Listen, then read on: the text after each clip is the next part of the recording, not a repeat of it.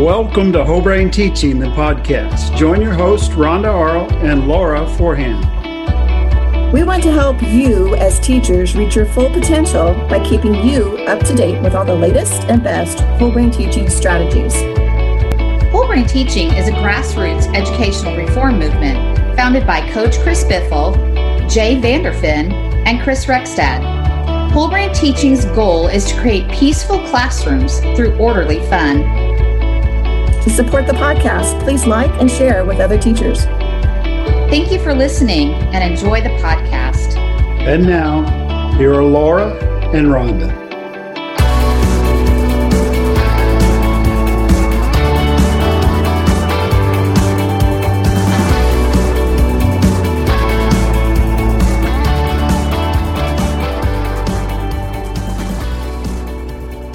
Hi, welcome to Whole Brain Teaching, the podcast. I'm Laura Forehand, and as always, I'm here with my wonderful Whole Brain Teaching best friend, Rhonda. How are you today, Rhonda?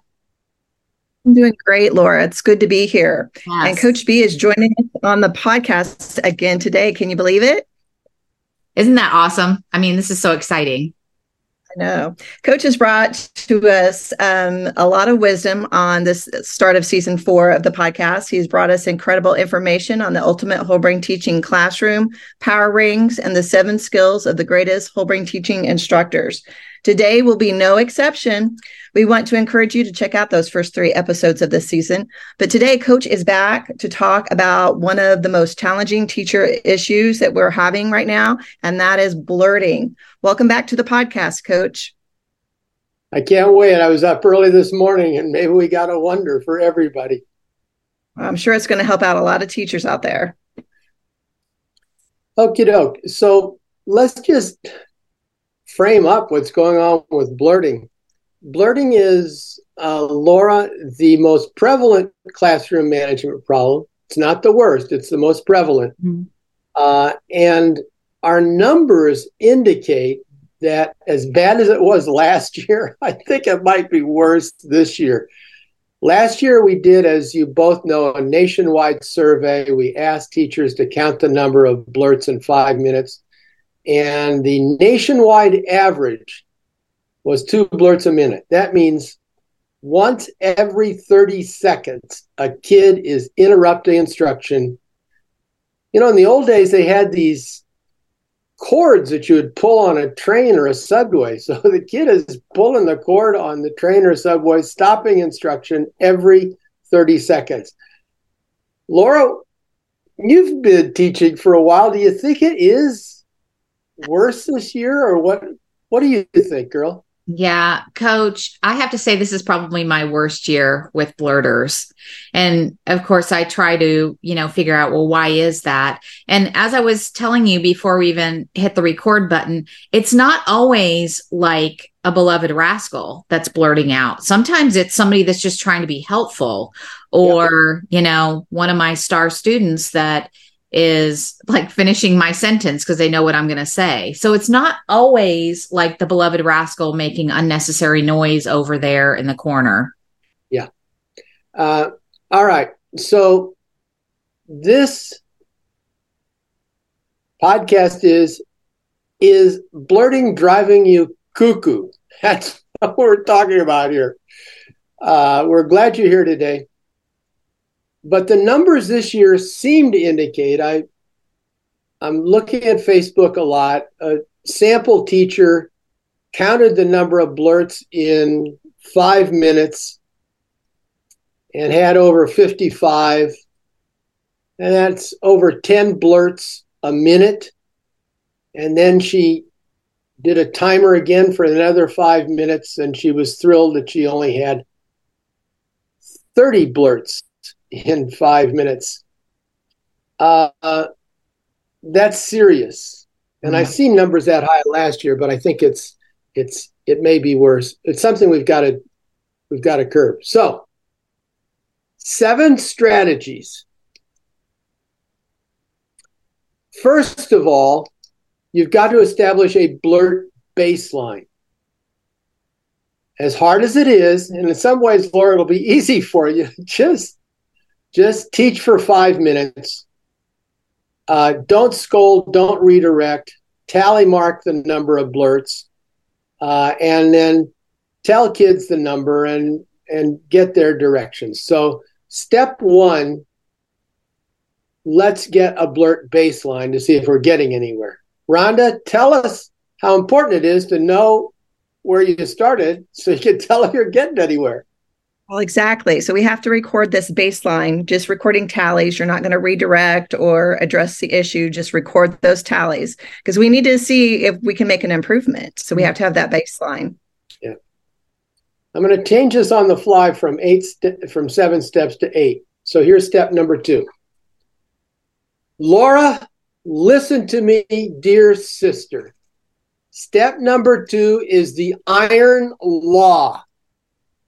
Never, ever respond to a blurt by saying anything, by answering it, by engaging it. And Laura, this goes even in the last half hour of the day when you're out of gas and they're packing up. Iron law. If you're speaking in my classroom without raising your hand for permission to speak, I am not going to respond in an ordinary fashion to that. Laura, cards on the table. Mm-hmm. Isn't it true that sometimes we're responding to blurts and sometimes we're not, and sometimes the rule is on, and sometimes we're fed up, and now I'm really serious, but now I'm in a good mood? Laura, if we're going to reduce the blurting, it's got to be no blurting zone. Laura, are you guilty sometimes of answering a blurt? Well, if people could see me, I just keep shaking my head yes. So I have been very guilty. And when I think about that, it's like when I respond to their blurting by answering or engaging them, I'm kind of like giving them permission to blurt. Yes, you did. Yeah. This is the way we like to see it in whole brain teaching. We like to localize the problem with us rather than the kids because we've got a pretty good shot at changing us. So iron law. Now, when I say don't respond, I mean don't answer the question. Right. The way I want you to respond is you are going to say 2, and everyone else is going to say raise your hand for permission to speak. That is our next strategy. You're responding with 2, and everyone says, raise your hand for permission to speak. Or you simply raise your hand and stare at the kid until they raise their hand. Effective, and I hadn't thought it up until right now. So if you want, you say 2, they all say, raise your hand for permission to speak. Or a kid blurts, sweet, rascally, whatever, eyeball them with a grin because you're building connections. Raise your hand.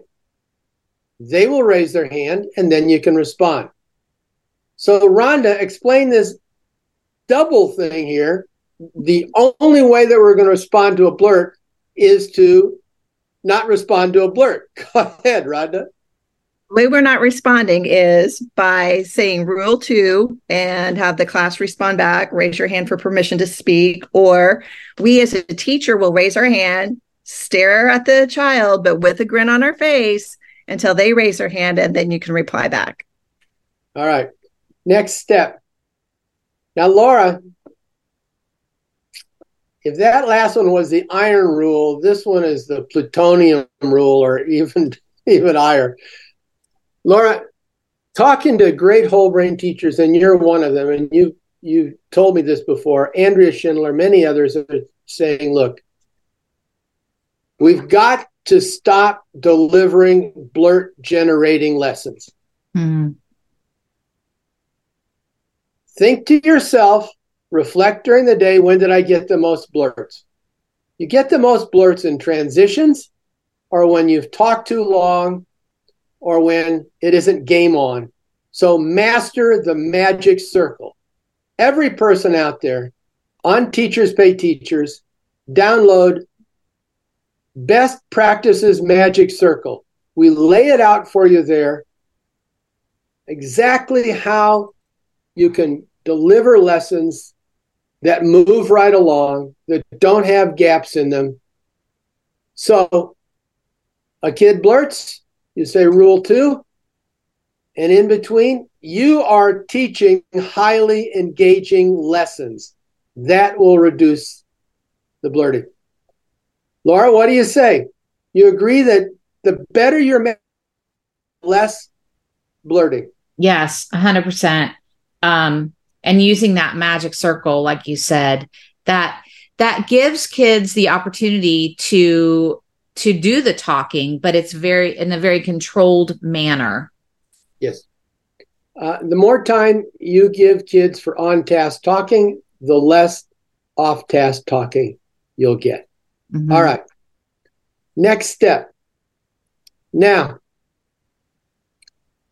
in chapter 8 of the new book, I have a game called Blurty, which I strongly recommend. The way you play Blurty is you take a beloved rascal, Rhonda, and you give him a stopwatch. Rhonda, explain to me how much attention you have from a beloved rascal when you give him a stopwatch. Go. Oh, they're going to be thrilled to have that stopwatch and be in control. Yeah. So I think maybe you set the stopwatch only for 2 minutes. Whenever anyone blurts, the counter, that's the kid with the stopwatch, says rule 2 and makes a tally mark. And so the kid who's been doing a lot of blurting is less likely to blurt when they're counting other people blurt. Mm-hmm. I'm not saying this is perfect, but Blurty is the idea that we're going to set classroom records for the number of blurts in a given period of time. And we're going to get other teachers in the school to play along with us because everybody's got this problem. Let's start posting our best times on the door and saying, Mrs. Johnson in second grade, she thinks her kids will blurt less than ours. Oh, let's just give her a lesson. Laura, explain Blurty, stopwatch, kid as the counter, etc. Go. Yeah. So Blurty in chapter 8 of the new book, of your new book, we give beloved rascals a stopwatch and maybe have it for 2 minutes, and they are the counter. So every time there's a blurt, they will say rule 2 and make a tally mark. And hopefully if it's your worst blurter that is in control of the stopwatch, hopefully, they won't be blurting at the same time that they're doing that. Now listen to me. Laura and Rhonda, do not try a strategy for less than 2 weeks steady before you decide it might not be working. If it's reducing the blurting at all, stick with it. It's a long year. We have some of our new whole brain teachers who broke out stories and then they weren't happy with it, and now they got super improver, and now they're juggling scoreboard, and it's quite difficult for an experienced whole brain teacher to juggle 3 games at the same time. So try the strategies. Stories works, just keep doing it. Mm-hmm. But try strategies for 2 weeks. Don't try something and then give up on it and come back to it. All right, let's summarize. 1, iron rule. Don't answer a blurt. 2, use the rule 2 call out, either raise your hand or call it out. 3, keep working that magic circle. Laura, in tennis, there's only about 4 or 5 basic strokes, but great tennis players will be practicing those to the end of their days. Mm-hmm. There's only 4 or 5 stops around the magic circle, and the more you practice them, the smoother, more elegant, more fluent they become. Yes. And our next one is to play Blurty. Now, 2 more strategies. I talked to Andrea Schindler, co-founder of Whole Brain Teaching, this morning. And she said, look, Coach, we used to have a thing called Magic Timer. We'd start a stopwatch and we'd see how long we could go before we had, let's say, 5 blurts. All right, let's practice not blurting for a while. And if I see you guys are reducing the blurting, we'll start the stopwatch again. And let's see if we can beat our record for 5 blurts in 5 minutes. If we do, everybody gets a super improver star and everybody gets a dice roll. Just keep running the 5-minute record for 5 blurts and then level it up with 4 blurts and 3 blurts. The thing is, Laura, we can't stop blurting all day unless we can get them to reduce the blurting in 5-minute segments. Mm-hmm. Explain this. We'll call this the magic timer. Go ahead. Yeah, I remember this magic timer. And so you're setting a timer for 5 minutes, seeing how many times they blurt. And then your goal is to continue to practice not blurting, but then set another 5-minute timer, see if we can reduce it. That would, if you can improve on the number of blurts by going down, then everybody could get a super improver star and a dice roll. Yeah. Now, obviously, Rhonda, none of this works unless you're really milking super improver, unless you're really rewarding for improvement. And it especially doesn't work, Rhonda, if you have a slapdash super improver display. It ought to look gorgeous. It should have taken you hours to put it together. It should be colorful and laminated. And there are teachers out there who are producing super improver displays that are works of art. And guess what? Those are the ones that are having the most effect on kids. Rhonda, explain the importance of having a good-looking motivator in your classroom. Well, absolutely. You have to sell it. So the super improver display needs to be flashy. It needs to be, you spend a lot of time in it to get the kids to buy into it. And I've seen some awesome ones on the Facebook pages. Mm-hmm. All right. Now here's brand new. The game is called Gamer, and do not play it until you've really walked down these other steps and polished them and gotten as much good out of them as you can. It's a long year.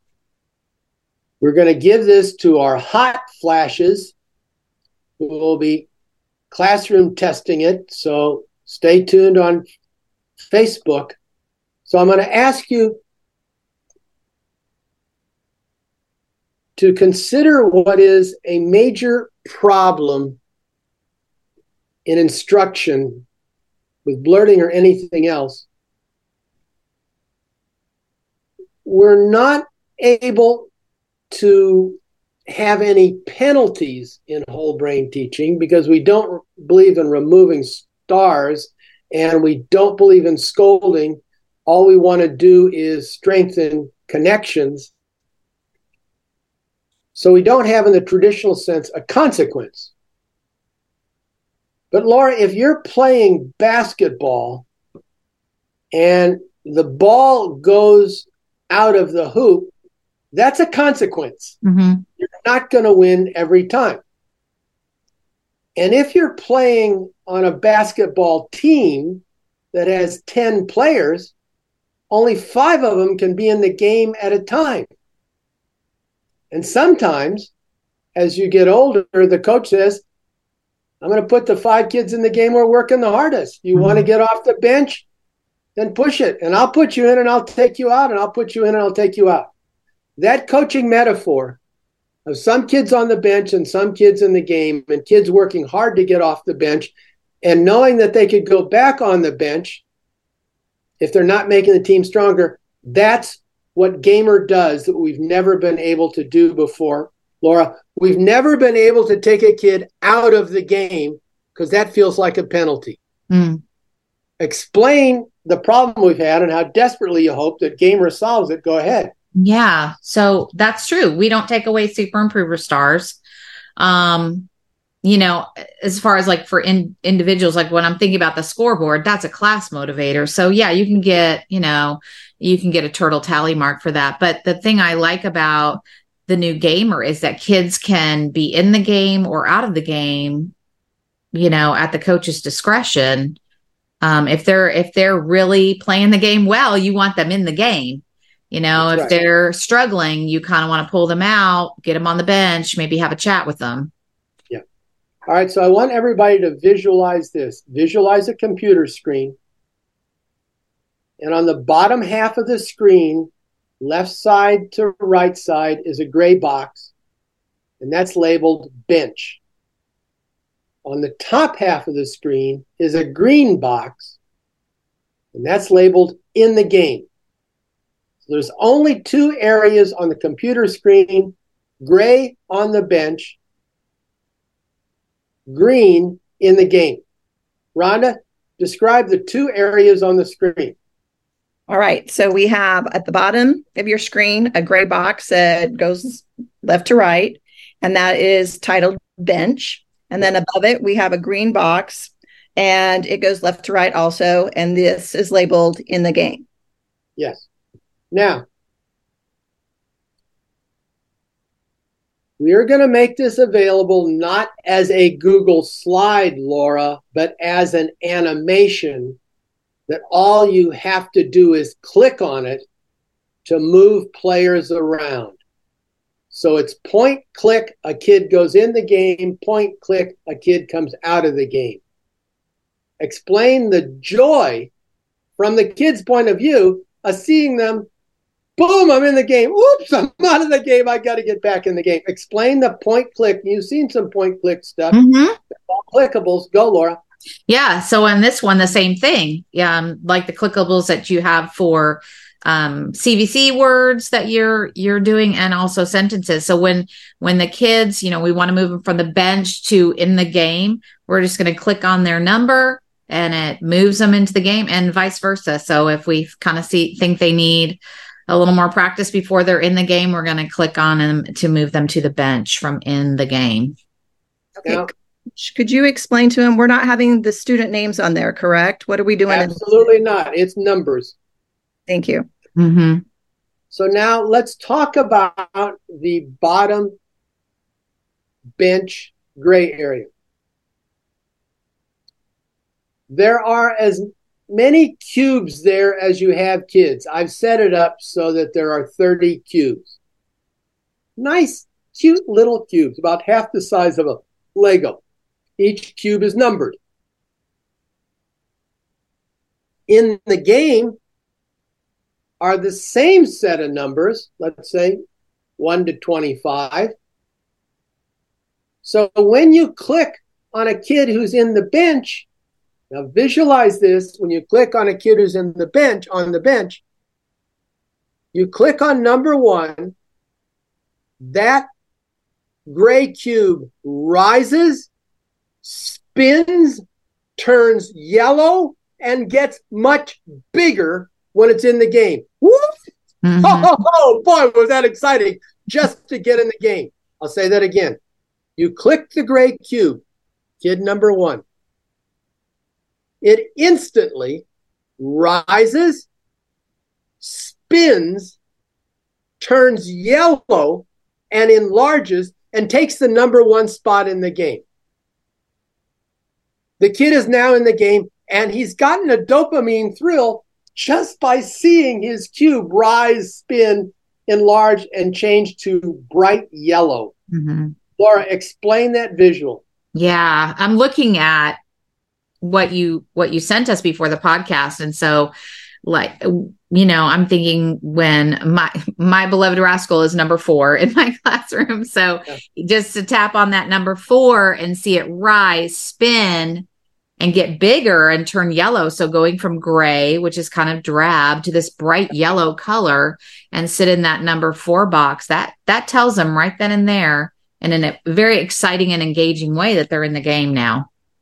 All right. So now there's lots of ways to use this. Let's just talk about blurting.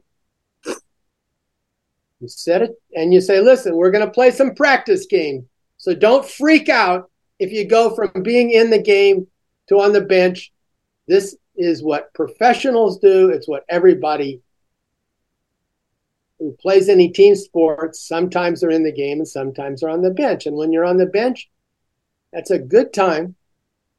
Act in a way that convinces the coach you should go back. Mm-hmm.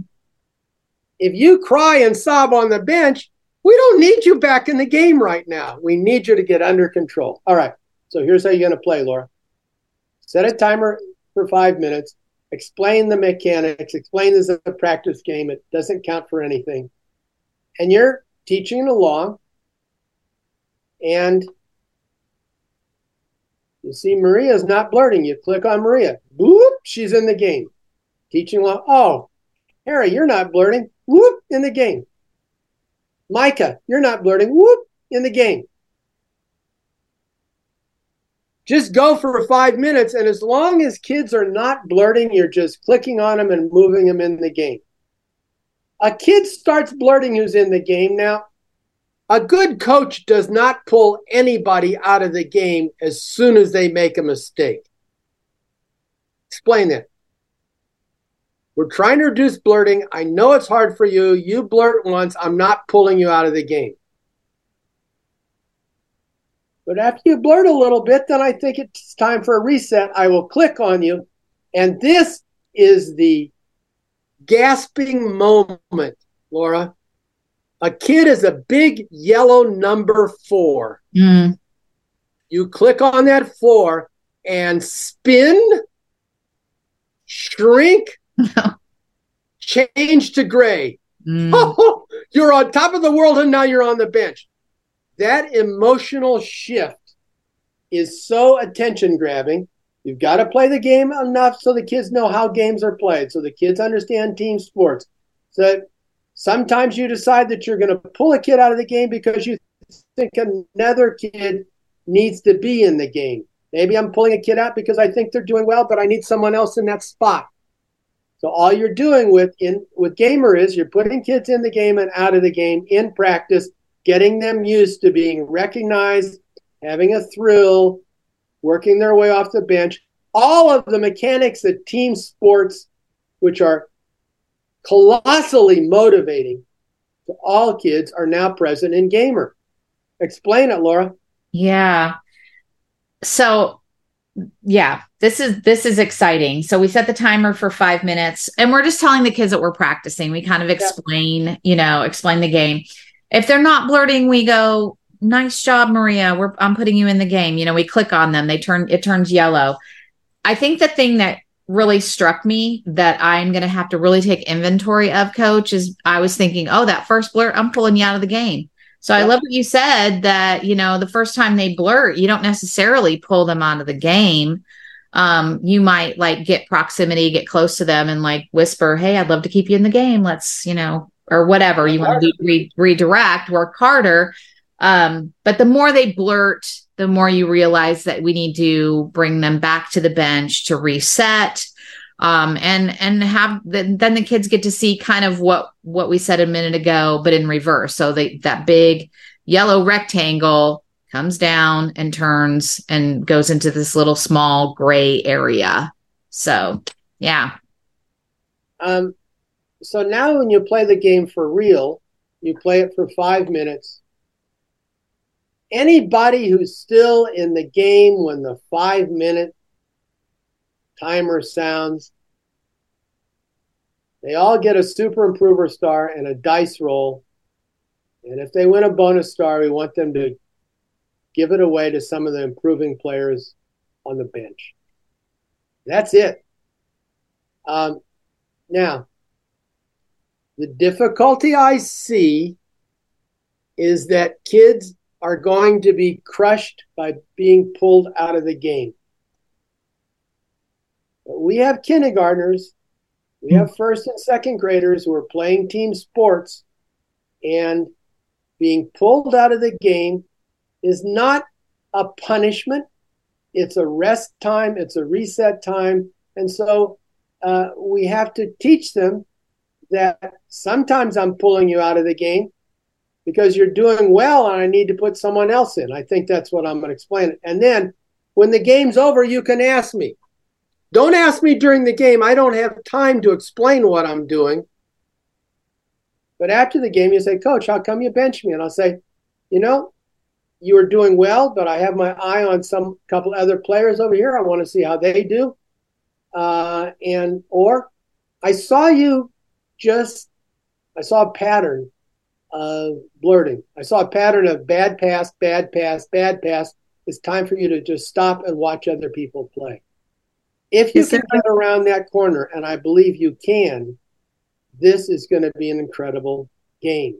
What do you think, Rhonda? I just had one question that I thought of. Is there a limit of how many that can be in the game? I've set it up so that there are 30 spots on the bench and 30 spots in the game. So it's up to the teacher. It's up to the teacher. Now, here's another variation. Laura, you put a squad in the game. 3, 4, 5 kids. You put them all in the game at the start. All right.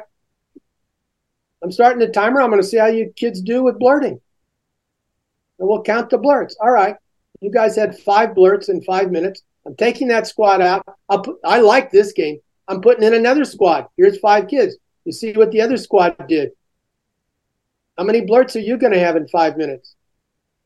The beauty of this version, and notice that I'm figuring this out as I go. The beauty of this version is I can practice squads.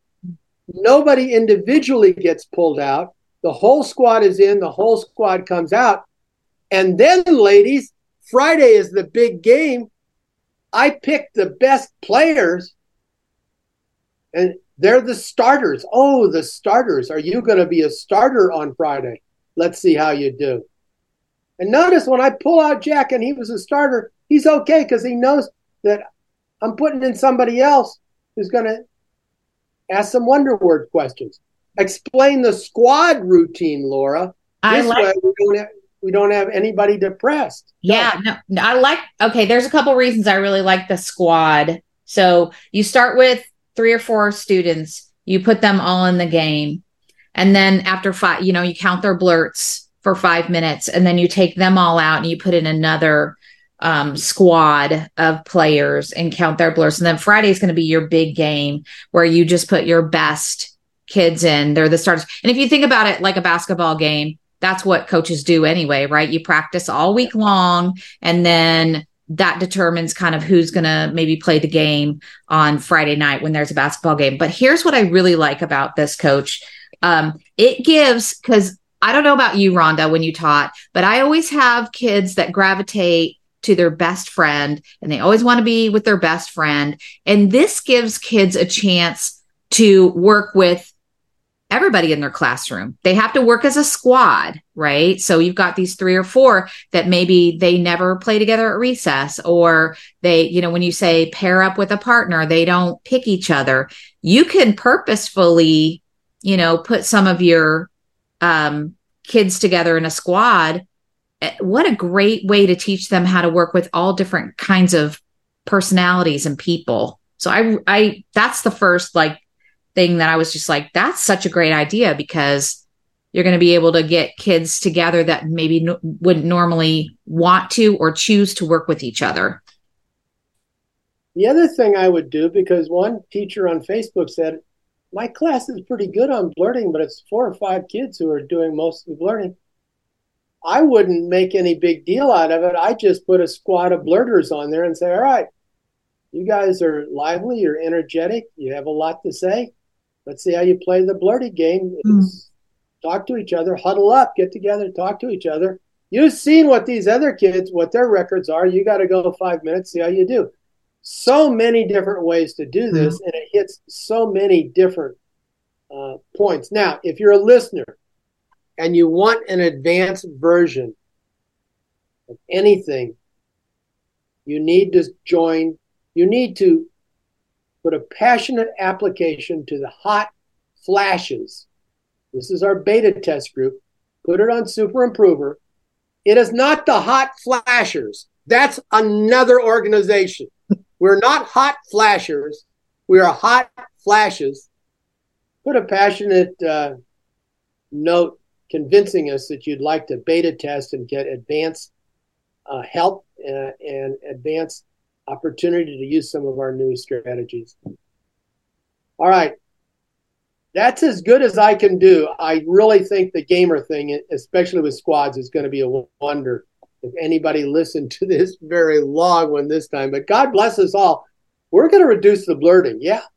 Yeah, I think so. And, you know, you're coming up with so many amazing ideas that are helping teachers. But the one thing that you said during this podcast, Coach, and Rhonda and I have talked about this before, is really giving these strategies a try.